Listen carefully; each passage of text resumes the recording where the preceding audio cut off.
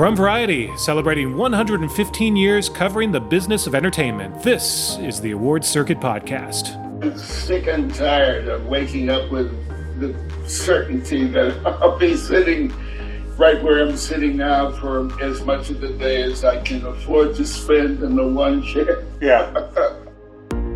TV icon Norman Lear is, much like all of us, sick and tired of being locked down in these COVID times. I'm Michael Schneider, and on this bonus Golden Globes edition of the Variety Awards Circuit Podcast, we talk to Jane Fonda, this year's Cecil B. DeMille Award recipient, as well as Norman Lear, who will be honored with the third ever Carol Burnett Award. Back-to-back interviews with two Hollywood icons. Coming up next. Stay close. It sounds like a punchline, but it is true. Jane Fonda has had so many awards that they once broke a shelf. It was during her marriage to Ted Turner. Prior to that, she never really had her accolades, which include 2 Academy Awards, 2 BAFTAs, 7 Golden Globes, and a Primetime Emmy Award on display. But then she moved in with Turner, and she noticed how Turner's gigantic office was lined with trophies from his sailing. So at their home in Montana, Fonda created a case with glass shelves, and then the shelves broke. Fonda will soon have more hardware to display as she's been tapped to receive the Cecil B. DeMille Award at the Golden Globes on February 28, an honor that has been bestowed upon the likes of Oprah Winfrey, Jodie Foster, Meryl Streep, and Tom Hanks. Variety's Janelle Riley recently spoke to Fonda about her career, the award, and yes, those broken shelves. They began by discussing Fonda's reaction to being selected for the award. Actually, I shed a few tears. I was totally taken aback, and I was very moved.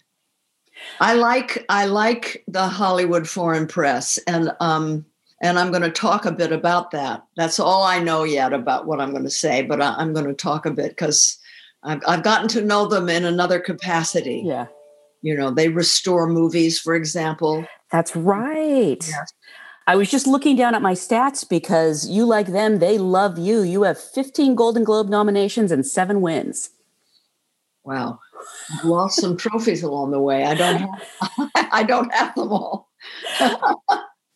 I was actually curious about that. I mean, it sounds silly, but when you have as many accolades as you do you keep them all in one place? Do you have like a special room? Well, I never did. I never, in fact, my dad was anti-awards, and so I thought that I should be too. But then I married Ted Turner, and Ted's office is about the size of a football field, and it's lined with trophies from his sailing. And it really struck me, you know, this dude, he's not ashamed of putting out all his trophies. I mean, literally, there were thousands. And so we built a home together in Montana, and I created a case with the glass shelves, and I put all my awards on them, and the shelves broke, and some of the trophies broke. Oh, no. I had enough to cause them to break.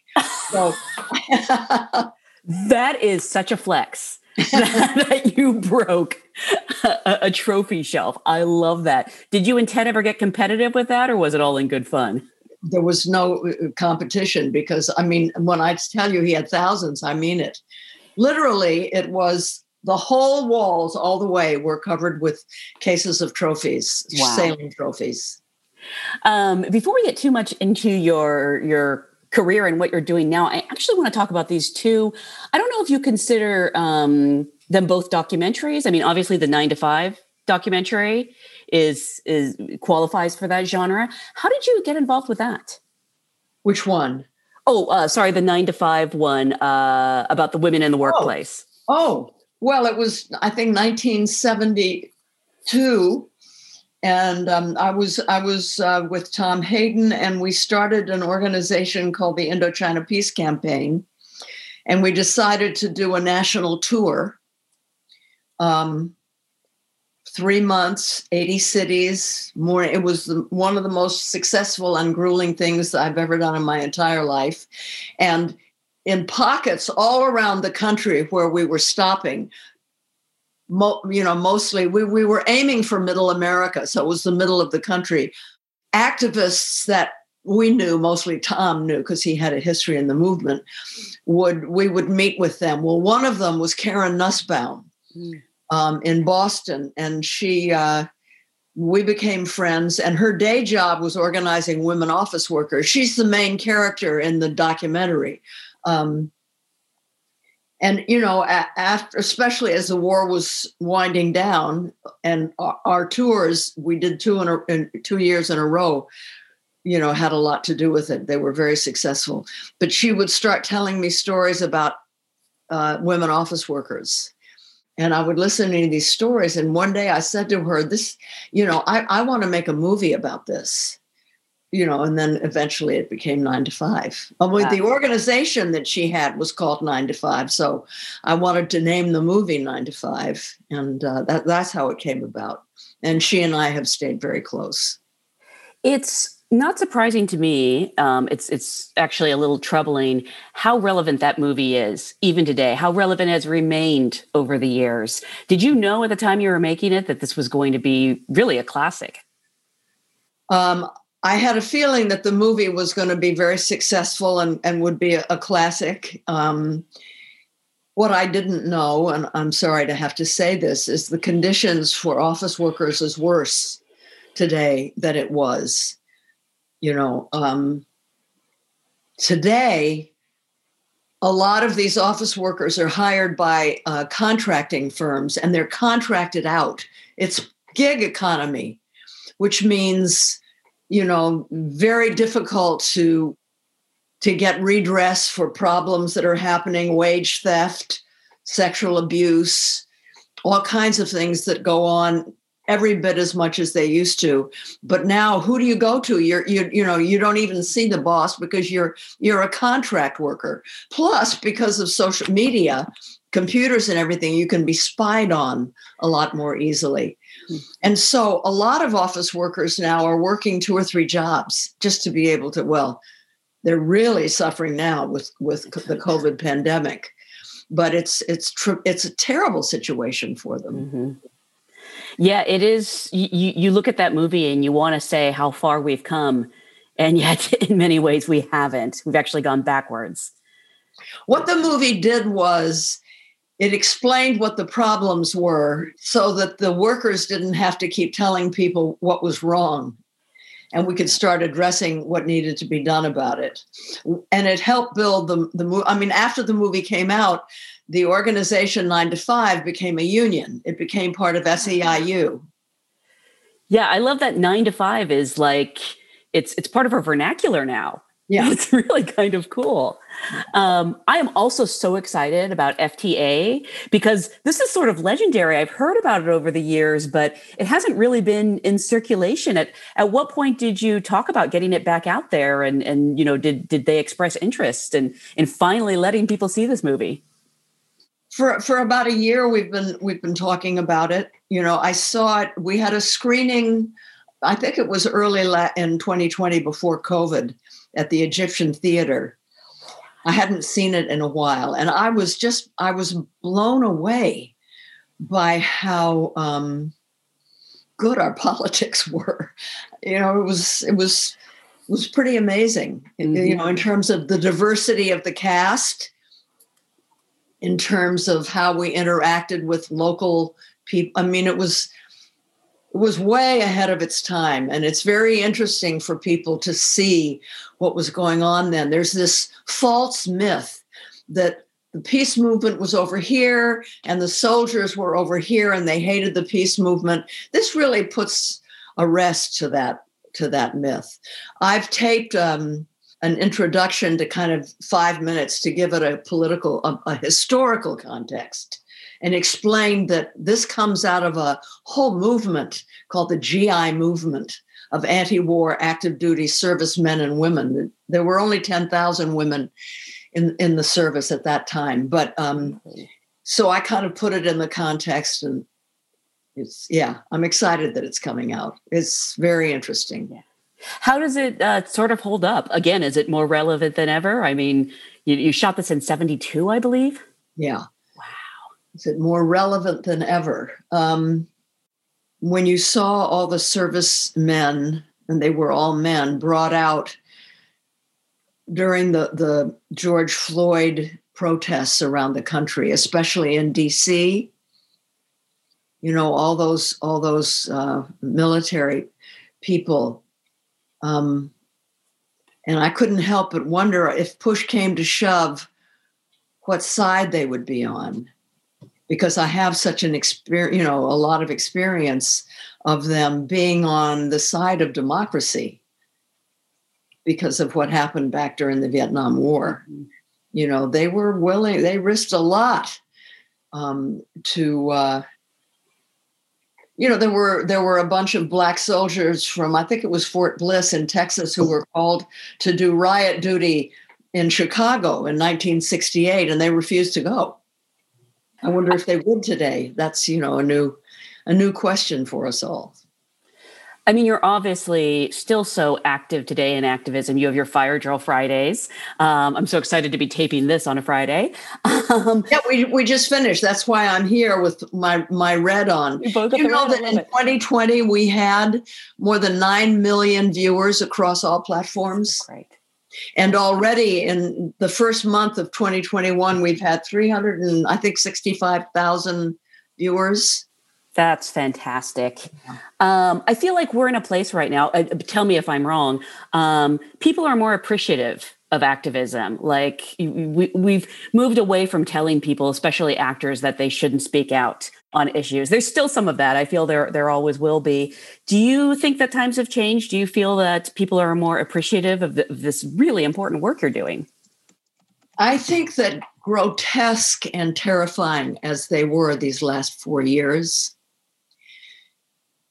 the other side of that coin is, after a year of campaigning, then there was the election of 2016, a whole lot of people said, oh my God, I'd better start figuring out why this happened and how do we hold back the floodwaters from sweeping away our democracy.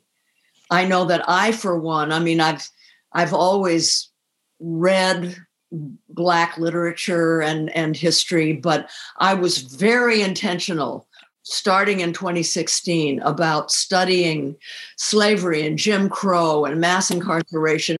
So I think that a whole lot of people got so scared that they started paying a whole lot of attention. How many people knew about the Electoral College and understood what it was, or the filibuster? Only in the best, most elite schools do they really teach civics. And yet during the last 4 years, we have had to learn, because we were watching media that was explaining all this stuff, how the government works and how fragile democracy is. I don't think any of us really realized how fragile democracy is. And so what that is, I think it's why, in the summer when George Floyd was murdered and Breonna Taylor and all of the uprisings started to happen, they were so big and they lasted so long and they were so diverse. There were towns in California that are all white that were out marching with Black Lives Matter signs. I think it was all just, we cannot let this homophobic, racist, misogynistic, xenophobic toxin take over our country. We have to fight. And so, there's always another side to the coin. That's the side, the good side to the other side, which is so toxic. And consequently, I think people welcome any intelligent, well thought out form of resistance. And that includes Fire Drill Fridays, but also Fridays for Future and the Sunrise Movement and 350.org and Black Lives Matter and so many organizations now that are really, the memberships have grown and people understand the importance of these organizations. And, especially with Georgia, people really saw how important every single vote is. I think in 2 years, when we go back to vote again, there's going to be a much bigger, all these young people that are going to turn 18 and, they understand now how important it is. We all do. Mm-hmm. And how important grassroots organizing is. So, we've come through this wiser and braver. I agree. I have a friend who lives in Georgia, and I'm always thanking her as though she completely won the election for us. Because every vote does count. I'm curious, moving over to your acting career, I know obviously we're not out and about on the streets right now, but when you would be out, what are the things that people want to talk to you about the most? Is it Grace and Frankie? Is it On Golden Pond or Klute, which has been coming up a lot lately, strangely? Well, it depends on who they are. If I'm walking down the street and I look up and I see a group of Hispanic or African-American girls who've recognized me, I know exactly what it's going to be. It's going to be Monster-in-Law. Without fail, it'll be Monster-in-Law. I love that. That's out of love for Jennifer Lopez. A lot of people went to that movie and discovered who I was, people who've never seen a movie of mine. For other people, I think, Grace and Frankie is hugely popular. Mm-hmm. And so, whereas prior to Grace and Frankie, it might have been On Golden Pond or Cat Ballou, Barefoot in the Park. It's usually the comedies. Now it's Grace and Frankie, and especially women. It's given them hope and made them laugh during a difficult time. Are you guys back to shooting yet? I know you had to shut down, but... We start in June, yeah. Great. I need that new season, even though it's the last season, which is so sad, but beautiful. Yeah. Thank you. The last time I saw you, actually, we were doing a Q&A for Grace and Frankie, and you knew you had some intel that night Pete Davidson and Paul Rudd were going to be rapping about the show.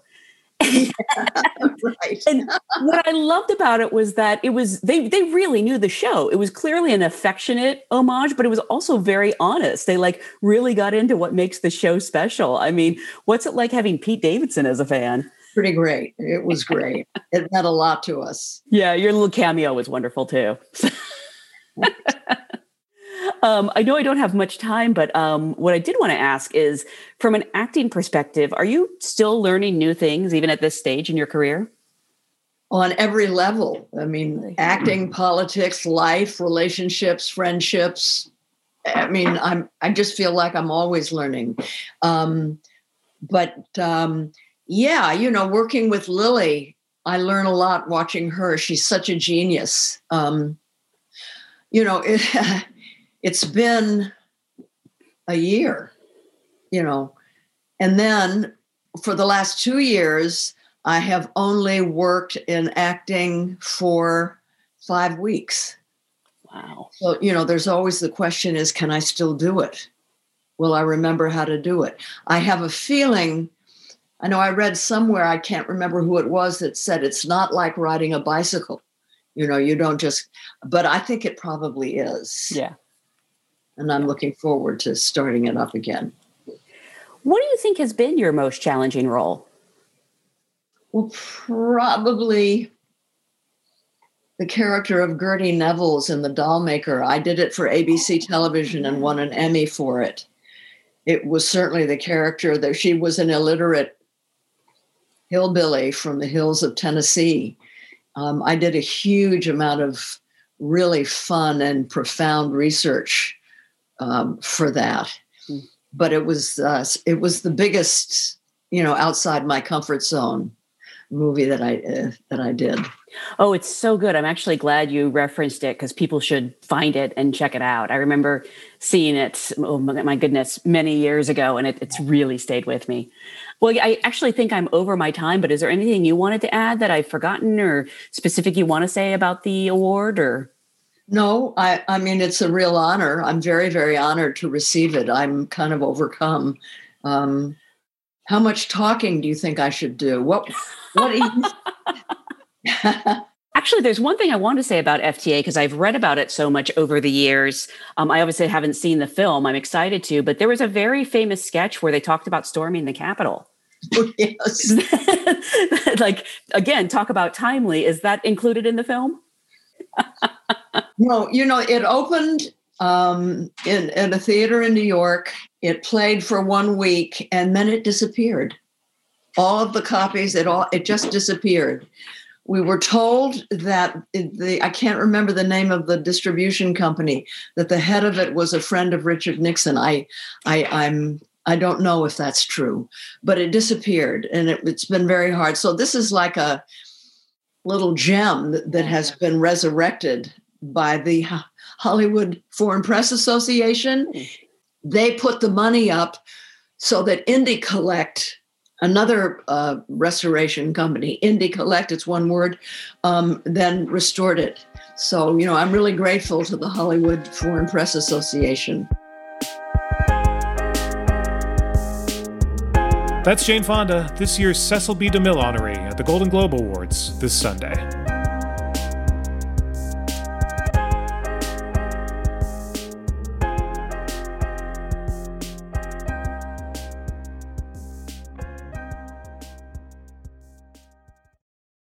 In his 2014 memoir, Even This I Get to Experience, TV legend Norman Lear writes about the busiest period of his life as a time of joyful stress. The 1970s were the pinnacle of Lear's success as an Uber producer, and at one point he simultaneously had 8 shows on the air, including such landmark sitcoms as All in the Family, One Day at a Time, Sanford and Son, Good Times, Maude, The Jeffersons, and Mary Hartman, Mary Hartman.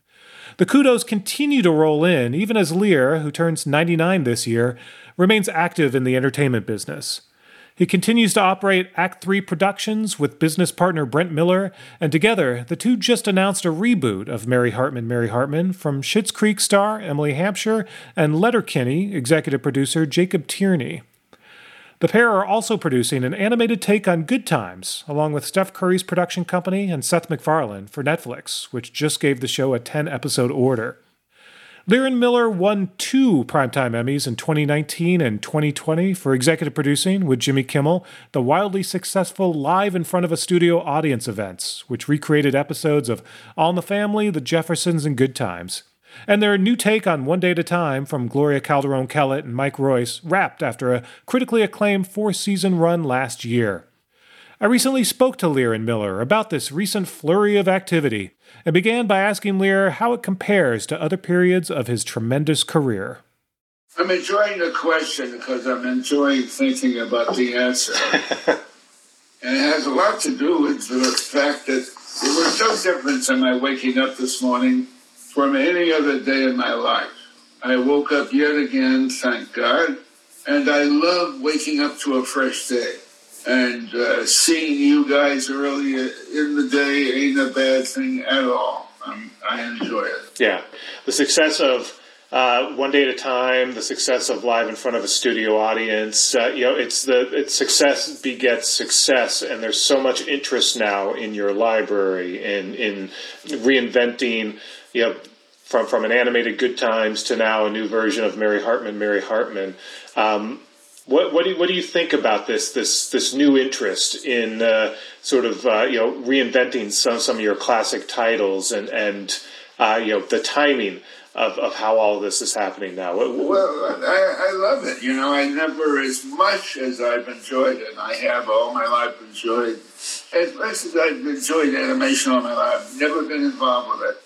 And here I get the opportunity to see a piece of ours rendered in animation. And I love it. I love it. It's exciting as hell.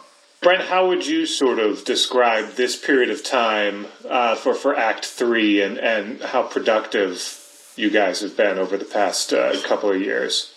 I mean, I have no reason to complain, obviously. I think in the beginning when we set out to explore One Day at a Time, it was essentially an experiment, and let's see what happens. And fortunately, Norman was willing to give his blessing and allowing us to pursue one of his original properties and to see what we could do as far as reimagining it. And I think that with the success of that, and as you said, the continued interest, it felt like, why not continue to explore and pay homage to all of these great properties that he had created with his team earlier on. They're all still relevant. They're all interesting. And they're a whole lot of fun. And now, of course, in sort of working so closely with Rita Moreno over the past couple of years, to then sort of segue into doing this celebration of her on film, that's sort of a great sort of side product of all of this too. So have you seen it yet, Michael? I haven't yet. I haven't gotten a copy yet. You'll love it. It's wonderful. Her life is an American glory. And it's rendered so well on film. It's really lovely. This is 3 years in the making, this project, and it was like my personal passion project. After meeting Rita and after finishing the film on Norman with Heidi Ewing and Rachel Grady, I was looking for something to do in the nonfiction space of what was next in our doc world. And after listening, I did listen to it. I didn't read it, but I listened to Rita's autobiography. I was like, why has nobody done a story on this woman? And fortunately, she trusted in us to tell her story. Yeah, which none of us have any reason to regret. Yeah, no, I last got to talk to her last June, so I got an earful on how she's been handling quarantine, and I just want to see another movie about Rita Moreno in quarantine. And speaking of that, wanted to check in on both of you. Norman, how are you doing? We're nearly a year into this current reality that we're in. How are you sort of handling quarantine now? I fucking hate it. It's the way I'm handling it. Yeah. Do you get out? Do you get out? Sick and tired of waking up with the certainty that I'll be sitting right where I'm sitting now for as much of the day as I can afford to spend in the one chair. Yeah. Have you gotten the vaccine yet? I've had the first shot. Okay. Good. Do you get out much, or are you sort of staying safe and staying inside? Well, but I've got a lovely patio out here. I've got a little table out here. So that's the extent to which I get outside. I don't go anywhere. Yeah. Nobody wishes me to go anywhere. No. I've got a son-in-law physician, and so the whole family is on it. Yeah. Well, thankfully, through modern technology, you're still able to communicate with all of us and do as much as you're doing despite all of this. Last night we were 9 guys. We have, for I don't know how many years, had a cigar night about once a month. Yeah. And so last night was our cigar night. So we were all sitting looking at each other this way, but it was 9 of us. We were smoking a cigar and had a great conversation for about 2.5 hours. That's fantastic. It was wonderful. That's fantastic. Who's in your cigar club? Oh, Glenn, the guys who we did when I was part of Concord Music. John Burke and Glenn Barrows, Bob Saget. It's a group of music people. Yeah. Well, that's great. Since I think I last talked to you, we did, like I sort of briefly alluded to, see a transition. I know I've enjoyed your occasional videos online and your commentary on the changeover. I know you're very happy to see what happened in November. I assume very sad to see what happened in January. But what is sort of your take now on the fragility of democracy and what we've seen over the past month, and what your hope is now as this nation sort of recovers from the events of this past month? I know, as somebody who participated in and remembers exceedingly well World War II and that time in America, there was a love for, affection for, admiration of. There was a feeling about our country that I think has dissipated quite a lot. or maybe it's just simply out of mind. But it wasn't out of mind then, it was in mind. We were very aware of what a special place this was and in which ways it was so special. And either it went to our head and it's another time. This is where we're wrestling with in another culture now. No, it's I think of you a lot in all of your work that you've done through the years in from what you've done with the Declaration and also just your work with People for the American Way and all of that and hoping that a new generation picks that up as well. I couldn't appreciate hearing anything more.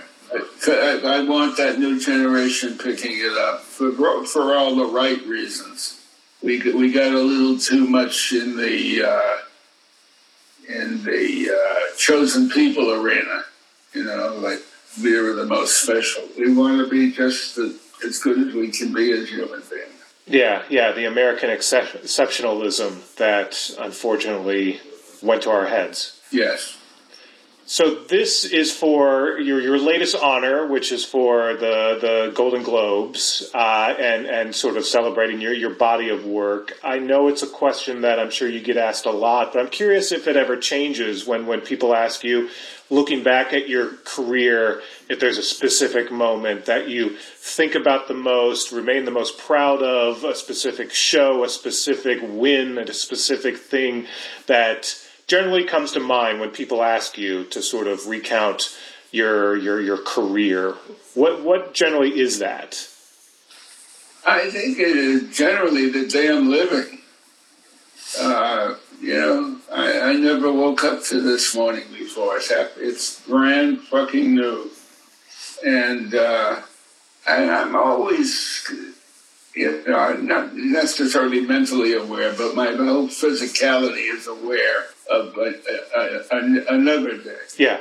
You're always looking at the next thing. You're always looking at what's next. What are we doing today? What are we selling today? Yeah. I mean, it's like we all, I'm sure, remember the carpet. I don't know if we'll see it again the same way. I think about the handshake often that way. Yeah. Will we ever see the handshake come back the way it was? And it was automatic.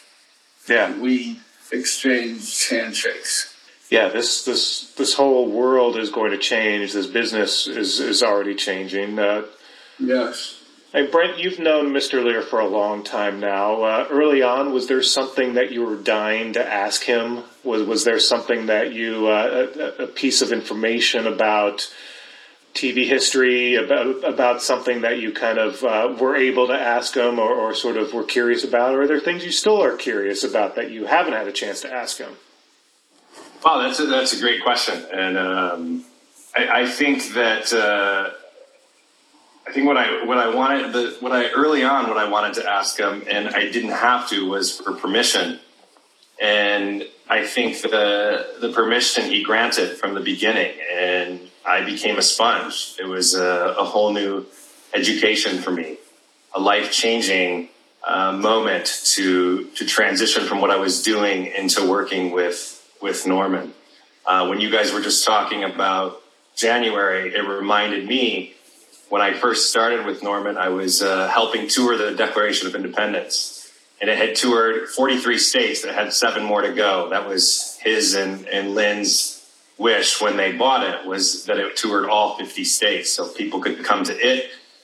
They didn't have to, so it could come to the people. They didn't have to go to it.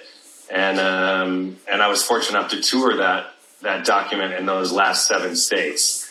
And I sometimes will think about it, as I did just now when you guys were talking, and feel so lucky is the wrong word. I don't really know what the word is to say, other than, maybe it's honored, maybe it sometimes is unbelievable to me that I was able to have that chapter in my life. So I guess to answer your question in a long-winded way, it would be, I would always wanted to ask permission, and he gave it, right out of the gate.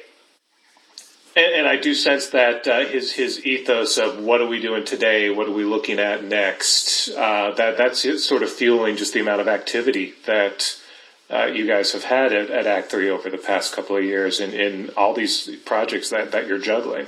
Well, I think it's right now it's we're only allowed to talk about a handful of projects is what I'm told, but we have many more that we've yet to discuss with you that are all in our everyday orbit. So I am taking it literally one day at a time and enjoying the process. In fact, I just called Norman last Friday, telling him how much I'm learning, and also at the same time how much I'm enjoying what he calls in his memoir joyful stress, the stress that he had when he had 7 shows, 9 shows, whatever it was at the same time on the air. And I feel like we're approaching that again, and I'm hopeful that we'll see that. It's his turn. He's approaching that again. Well, I would say we, but it's it's kind of amazing what the universe allows for. I think what's the quote that you have, Norman, that I love? Something about the universe conspires. At the moment of commitment, the entire universe conspires to assure your success. I love that. Yeah. I love it. I think it was Emerson who said that. Norman, talk a little bit more about joyful stress. That kind of reminds me of Representative Lewis's Good Trouble quote. Joyful stress. There's joy in being busy. What did that mean to you? It's as simple as it sounds. I suppose it's possible for some people not to feel stressed. I can't imagine that, but I'll allow it as a possibility. But for the most part, even doing your best work and enjoying the results of that, there is a reasonable amount to a great amount of stress. And if one can learn to accept it joyfully, one can be stressed and understand that she is having a good time also. Yeah. And so I've enjoyed an awful lot of that through my career. Yeah.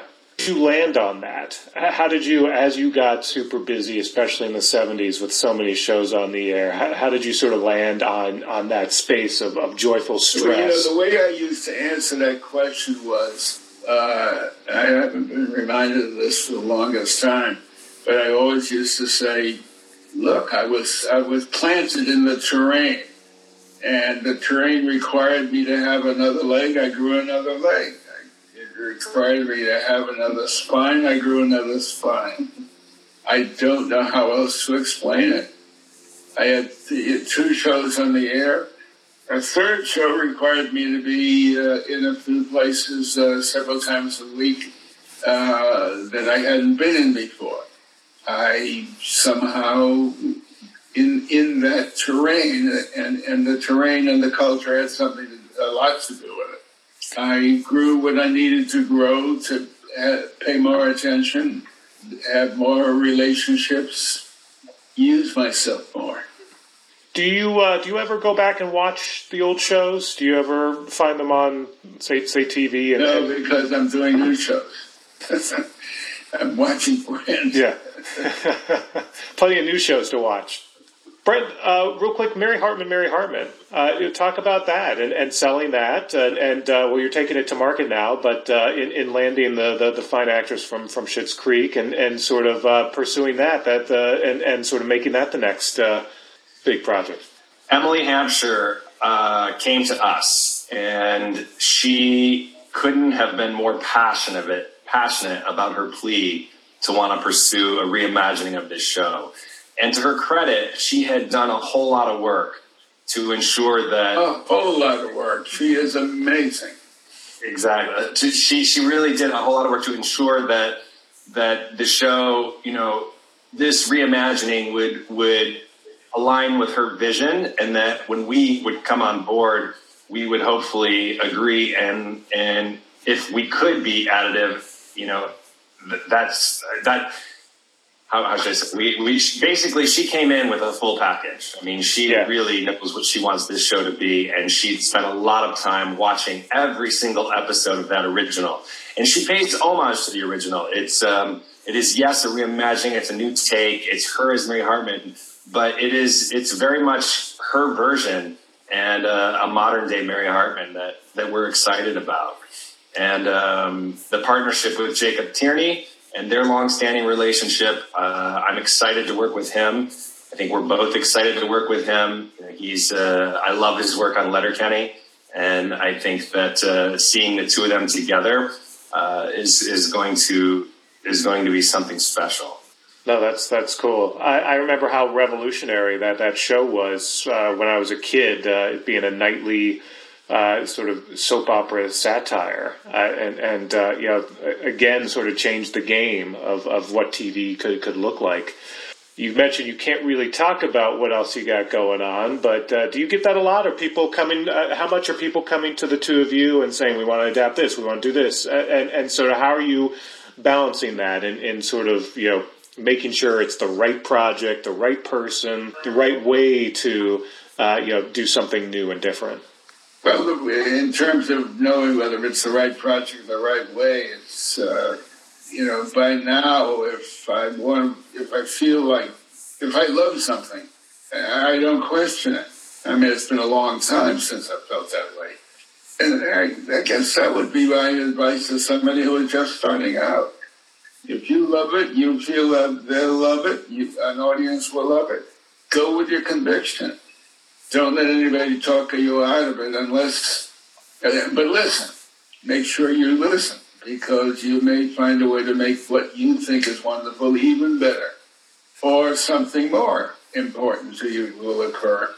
Go with your conviction, but listen. Brett, anything to add to that? Yeah, I mean, how can you add to that? I think that my hope is, as we continue to move forward with a handful of some of these new projects, that networks IPs a shot instead of, I think it's safe to go with the properties that people know from 30, 40 years ago, those titles. And it makes sense, and I get that. But I think there are a handful of other ideas that we have brewing, and I'm hoping that the networks will be just as welcoming to those as well. By the way, any chance of live in front of a studio audience sort of making a return, or are we still waiting for the sort of COVID protocols to ease up? I dug in last week. Yeah? Yes, we are absolutely going to do one more of these, and at the very least, and I just started that process last week, so we're looking forward to that, as is Jimmy. Okay. So hopefully soon, because obviously we missed it in the spring, unfortunately, due to the circumstances. So maybe fingers crossed. Meanwhile, this is for the Golden Globes, which I assume is going to be remote. Have you, Mr. Lear, gotten any sort of sense of how they're going to beam you in? Are they going to bring a camera crew in to talk to you live? It will be virtual and likely live, although they left room for the possibility. If I want to do it pre-recorded, they'll do that. Yeah. That's good. And this is only the third one of this Carol Burnett Award that they're giving out. So yes. And the first male. There you go. Norman Lear breaking new ground yet again at the Golden Globes. The first male to receive that. In that story, we won't say it's only the third person. Exactly. No, first male. No, absolutely. Do you when people ask to honor you, what is your general reaction when people say we want to give you this Lifetime Achievement Award? Go away! I hate this. That's my first reaction. No, I never had a problem being noticed. This is true. So I imagine it could get sort of old hat. No pun intended, but nonetheless, it's still a great honor when people want to recognize you and talk about your career, I'm sure. Of course it is. Well, I don't want to take up any more of your time. I appreciate it, but I hope you both stay safe, and looking forward to what's coming next. Brent, you've been great in keeping in touch, so continue to, and always excited whenever there's another Act 3 Productions project to write about, and it sounds like there will be. I love hearing that. I've enjoyed this, and I appreciate you so much. Thanks. Norman Lear will receive the Carol Burnett Award on February 28 at the Golden Globes.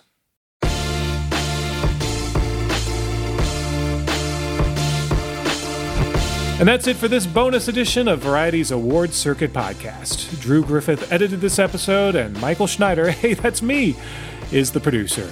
Be sure to subscribe to the Award Circuit podcast on Apple Podcasts, Stitcher, or wherever you download podcasts.